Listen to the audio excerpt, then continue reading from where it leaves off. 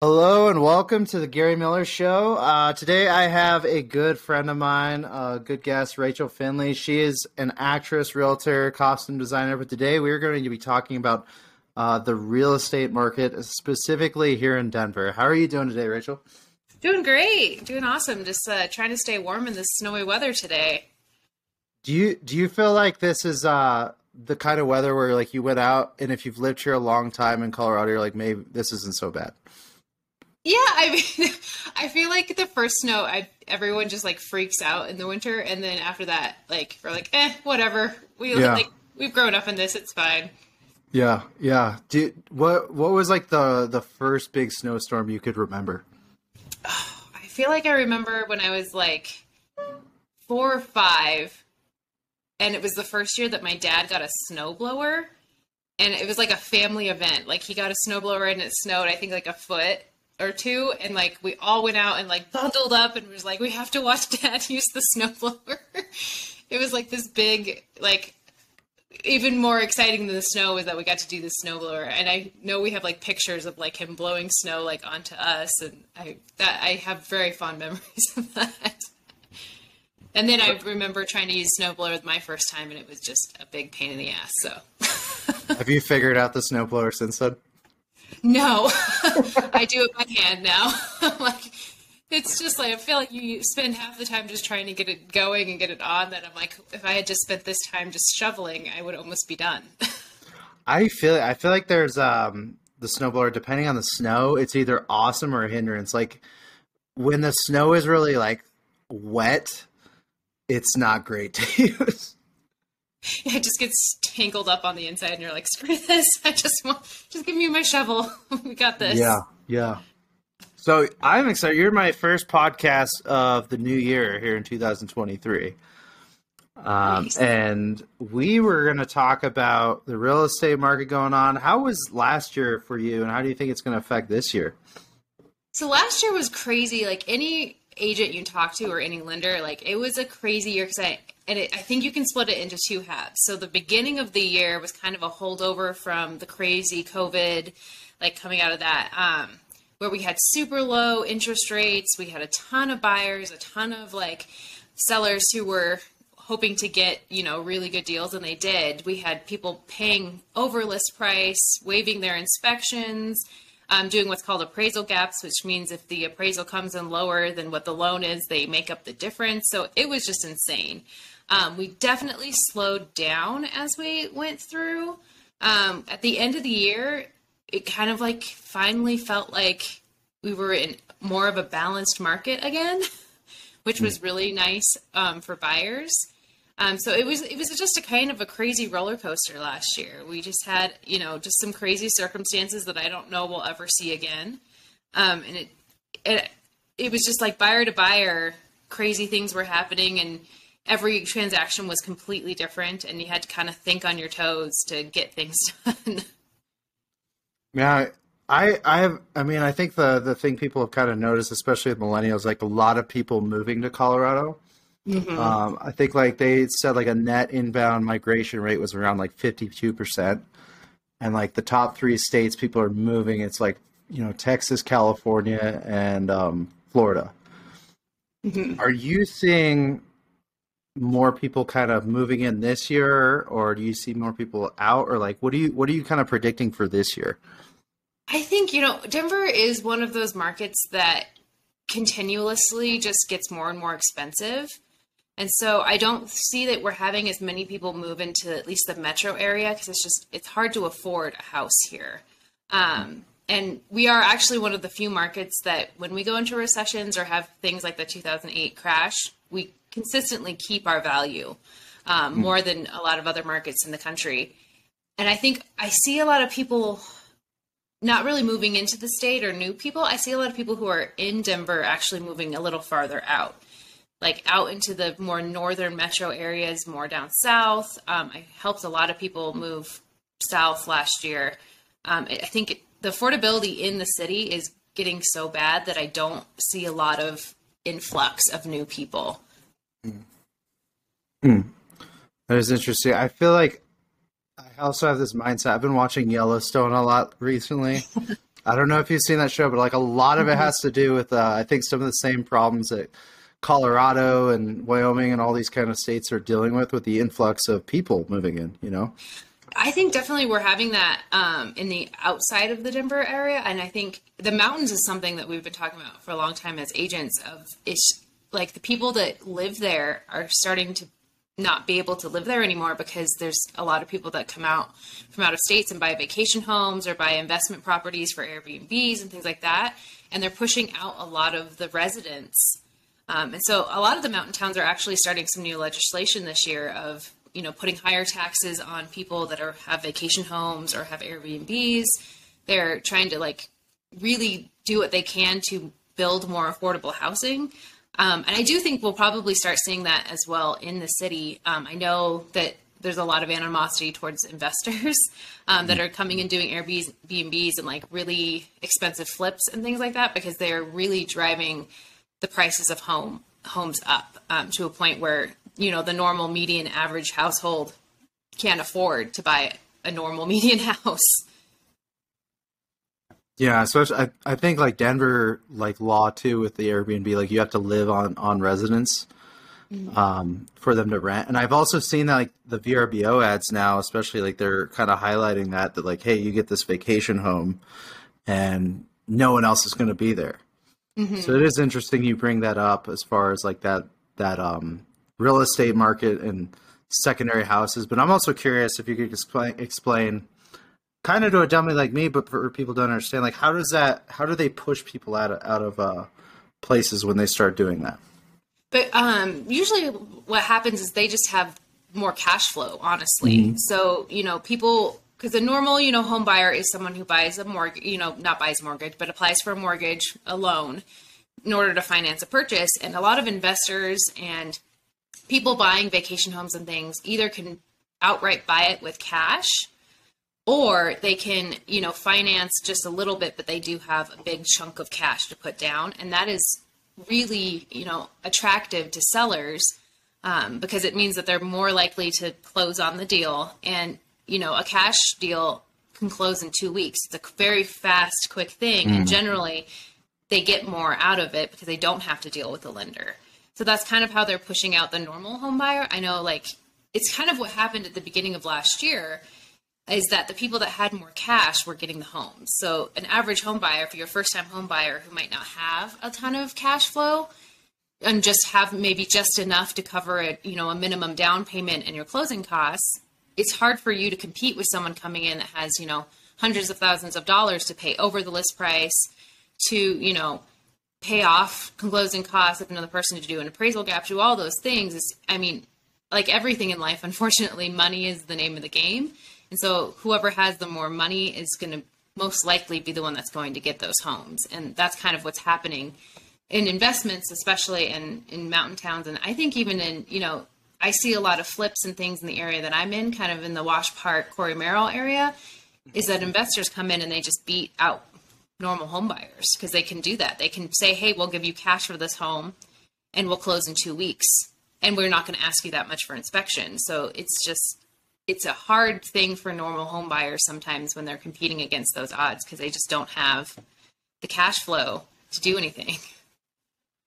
It's just interesting you kind of bring that up because I have seen like some foreign companies have bought up land here in Colorado as well. Mm-hmm. And then what have you really seen with like, we always talk about the canna boom in the state or the green rush. Some people call it, where people started really coming in and even like cannabis companies buying stuff. Have you seen the laws really affect how, you know, companies or investors buy up stuff?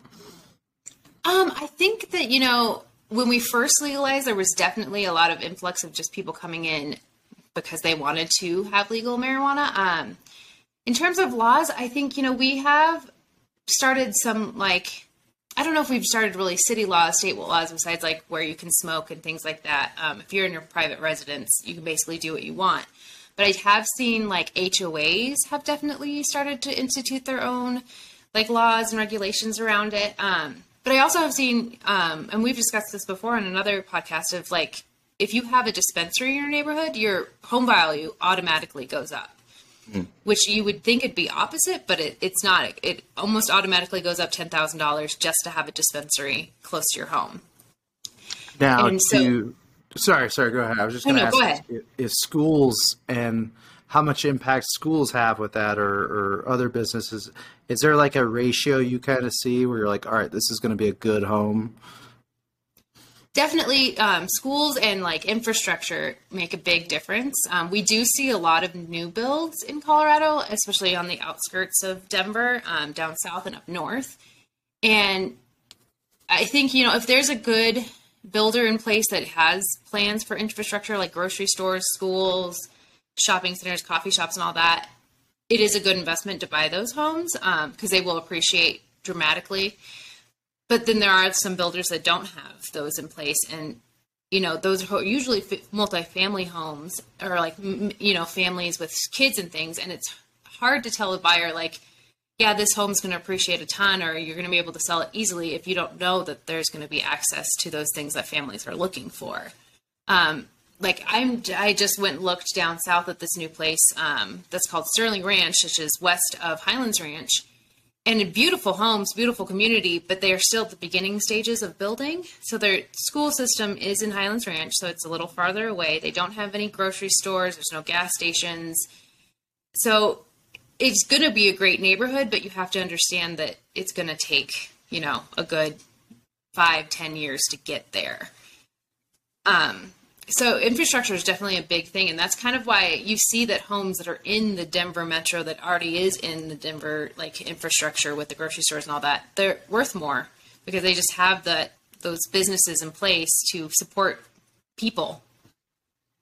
That does make a lot of sense. I think I think we talk about the suburbs here in Denver, but I think a new term or a term I heard that really put into perspective was the exurbs, and using those to describe places like Highlands Ranch, Parker, stuff that's not necessarily suburbs of Denver. And I think that's something used in a lot of suburban sprawl kind of arguments and stuff like that.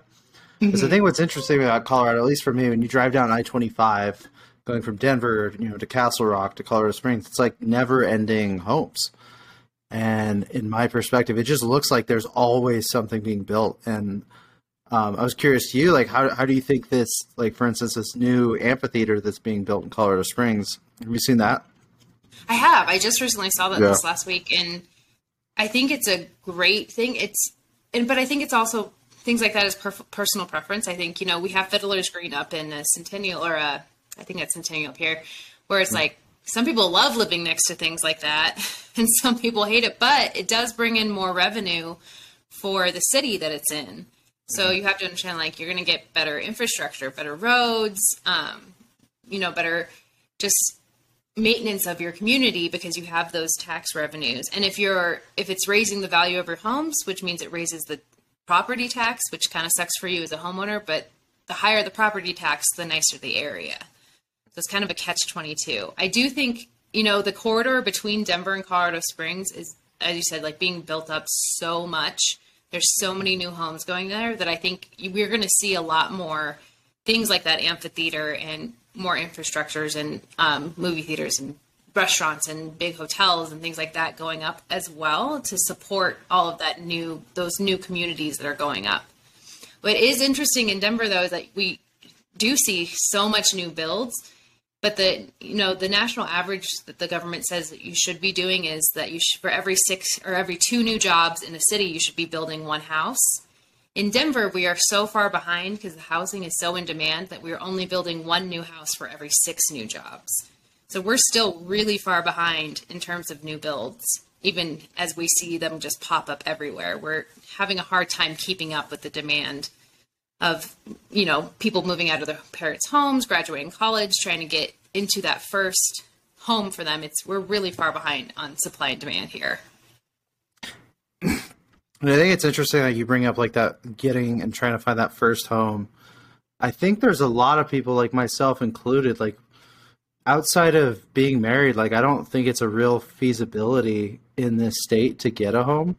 At least in Denver. Like, is there avenues you see for, say, single people or, I guess, young people to build towards their first home? Yeah, I totally agree with you. It's a really hard market right now for single people, people coming right out of college to get homes. And we kind of it's what we call in the industry home hacking. It's a completely different system and a different way of getting a home that we saw than our parents did, of just like, they could buy a home for $80,000, like a 4-bedroom, 2-bath for $80,000 in the 80s and 90s. And that's just not feasible right now. So we are advising people like, move in with roommates. You are able now on our mortgages to be a part of a mortgage with someone who's not your direct family or you're not married to. So say you have a roommate that you really, really love and you plan on living with them anyway, you could get on a mortgage with them and that'll bump up your approval rate, bump up what you can afford. And then you share that burden of that mortgage. And also I think, you're probably for your first home, not going to get the single family that you saw your parents get. But we got, a condo is a great way to get your foot into the housing market. And you're going to want to go further out. You're probably not going to get that downtown city condo, unfortunately, but, you might be able to find a nice condo up in, North Glen or Westminster or Arvada. And you have to build your equity and kind of, be smart about home buying to know that like, okay, I'm going to buy this condo. I'm going to live in it for 4 or 5 years, build up my equity, build up my credit. Then I'm going to, upgrade to a townhouse and do the same thing there, live there for 5 years. And you just got to build your way up there. And, the best way to know where you're at, because I think a lot of people are like, oh, I'm never going to be able to afford it, I'm not going to even try, is to connect with an agent and a lender and run your numbers. And you might be right. You might not be able to afford it at the time, but a lender is going to be able to tell you like, here's a list of A, B, and C that if you do in the next 2 years or the next 3 years, we can probably get you into some kind of home. Like it might be paying down some debt. It might be fixing up your credit score. It might be a home hack of like, do you have any, great friends? Maybe we can, get you into a kind of a fixer-upper home in one of the suburbs like Lakewood or something like that, and you all have roommates and you just spend 5 years, fixing up that home. So then when you sell it, you all split the profits and you're able to buy a home on your own. So that's something like I never would have known or considered, because I feel like when you're single, a lot of times you think towards like renting to kind of build that up or whatnot. Because I know at least like a lot of friends in my realm, and I'm a 30-year-old man, but a lot of friends I know are still renting, and they live in big cities and stuff like that too. But even in the Denver market, I know a lot of friends that are still just renting, and I think that might be useful for them to know. Yeah, definitely. And it's a hard, like, it's such a catch-22, and it's so weird of like, it should be that if you're able to rent a certain amount, you should be able to buy a house where your mortgage payment is the same. But unfortunately, there's so many other factors that go into being able to be approved for a mortgage that's not always the case. Because I've had many people that I've tried, start on that they were like, we're ready to go, we're in a good place. And once I've connected them with the lender, they're like, unfortunately, because of student loans or an old credit card debt, or, your credit's not where it needs to be, we're just not going to be able to get you there. But I think that's why I say like the first step is always to just connect with people that are more knowledgeable than you are in that realm. Like, cause I always tell people I'm not a lender. I can give you the basics, but I think people have an interesting view on lenders, that they think they're just predatory and they just want to, get you in that mortgage no matter what, whether you can afford it or not. And some of them are like that. But if you get to go with a good agent, the agent's going to be able to connect you to a good lender who's going to be very honest with you and be able to get you on that path. And I think that's just the first step. You might get there and be like, okay, well, I'm 30 years old. I wanted to buy a home. Connect with a lender, and they're going to be like, you know what, you're just not in a great place now. But if you do these things in the next 6 months or a year or even 2 years, then I think we can get you there. But you just have to kind of look at the long term, if that makes sense, rather than, the short term. And any agent or lender who's going to push you and try to get you on their timeline rather than your timeline is not someone you want to work with. I always tell everyone I work with that we're on your timeline. Like, I don't care if we get halfway through looking for places or whatever, and you decide this is not right for me right now. I need to take a break, whatever. Like, it's a big step in your life to buy a home. Like, you need to make sure you're ready. You need to make sure that, you're feeling comfortable with it. And yeah, I might give you a push if I think you're just chickening out and you are ready, but I'm never going to pressure anyone to do anything that they're not comfortable with or I think that they're not ready for. And I think it's like what you're talking about too is like stuff being ready too and like learning. For instance, like home inspections. You know what I mean? Like even when you're getting that home inspection, like some people have said, like make sure you get a plumber and electrician there too. Like hire them for that, where it's going to save you money in the long run. You know what I mean? Oh yeah, sure. Just stuff like that. And I guess I just want to ask too: is there for this year in particular? We're just focused on 2023. What are like 3 things that you see or trends you're seeing or predictions you'd make for this year? Well, first, I think everyone right now is freaking out about interest rates. We went from a very weird time where we had 3% interest rates or lower, honestly, and which was a crazy, unprecedented thing. And now we're back up to around 6. And because we came from 3, I feel like everyone's like, oh, they're so high, they're crazy. But historically, we're still in a good place for interest rates. And you have to realize that when interest rates were at 3%, that is the crazy time that I was talking about where people were paying hundreds of thousands of dollars or tens of thousands of dollars over list prices. They were waiving all their inspections, so then they had whatever they needed to fix after they got into the home, that price added on to that. They were having to cover appraisal gaps, so they had that price. So you're really not, paying a ton more because the interest rate is a little bit higher. Because you're paying now, home buyers are able to go in and actually, get a home for the list price or lower. And they can do the inspection and get things fixed before they move in. They don't have to do an appraisal gap. So you're really saving money, even though the interest rate is higher. And we are thinking that, I'm not a lender, so I can't guarantee this, and I don't know what, the federal government is thinking. But what we're thinking is that interest rates are about 6 right now. We think they're going to settle this year between 5 and 5.5, which is really not too bad. It's a really good place for new home buyers. I think the other thing is we are at such a better place now for buyers than we were last year. We're not at a balanced market yet. We're still technically in a seller's market, but buyers just have a lot more leverage now where they have a little bit more choice. They don't have as much competition. So it's going to be a lot easier to get into a home this year than it was last year, at the beginning of last year. I think, historically, Denver is not super affected by recessions. We don't typically see a sharp decline in our home values that a lot of the other country sees when we're in a recession. So you don't really need to worry that you're going to get into a house and then the recession's going to hit and you're going to be upside down. We're pretty steady here. Again, I can't predict the future. I can't guarantee that, but historically that's what we've seen. And I think, this is a great time to buy. It's a good time to get in. If you didn't buy last year, congratulations, you didn't have to deal with the craziness that was going on. And now you can relax a little bit. You can take your time and go see multiple places. Our inventory is still not where we really need it to be, but it's a lot better than it was. So I think I'm actually pretty optimistic about this year. I think we're gonna move more towards a balanced market. I don't think the interest rates are gonna get crazy.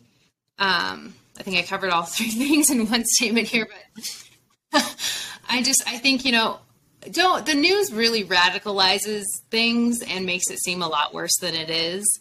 And everyone is different. Every home transaction is different. Everyone's situation is different. And if you get a good lender and a good agent, they're going to work with you to tailor the experience to where you're at.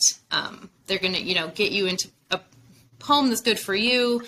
They hopefully will have your interest in mind rather than their own. And I think, I always tell people, if you're ready to buy and you're financially ready and you're mentally ready and emotionally ready, it doesn't matter what the market's doing. We're going to figure it out. And there might be different difficulties and different challenges that you face, but if you're ready, you're ready, and let's just do it, because you never know what's going to happen. If you wait, you might get a better deal if you wait, but also it might get much worse. So, just jump in, I think. I think that's like, it's kind of interesting. Like it could definitely go up, you never know with the prices and stuff like that. But I think it just matters like where you can afford it, like you're saying. So, hey, I appreciate you coming on the show, man. I'm looking forward to having you on here whenever you want. Awesome. If you guys are looking for a realtor in the Denver area, check out my friend Rachel Finley. She's awesome, awesome, awesome. You recently won an award, didn't you? Did you not?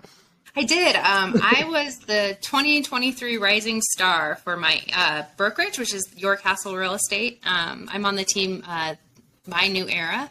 So yeah, I was actually took a big surprise. I had a really good first year last year, and I didn't try to really be the top of January, but I just really enjoyed helping people and really enjoyed getting people into homes. I really want to make it a great experience. And at the end, I want you to say, wow, that was easy, or wow, that was fun, rather than like, oh my gosh, that was the hardest thing I've done in my life.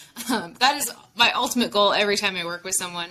And I think that attitude is what has, made me kind of successful, just because I don't do it for the money. I don't do it for the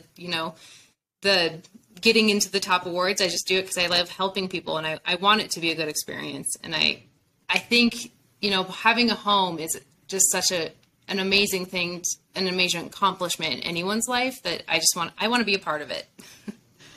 That's awesome, man. And hey, I know a lot of people appreciate that too, especially the experience. I think when you're going through that, you want to make sure like somebody cares about you as a person as well. So that's awesome, dude.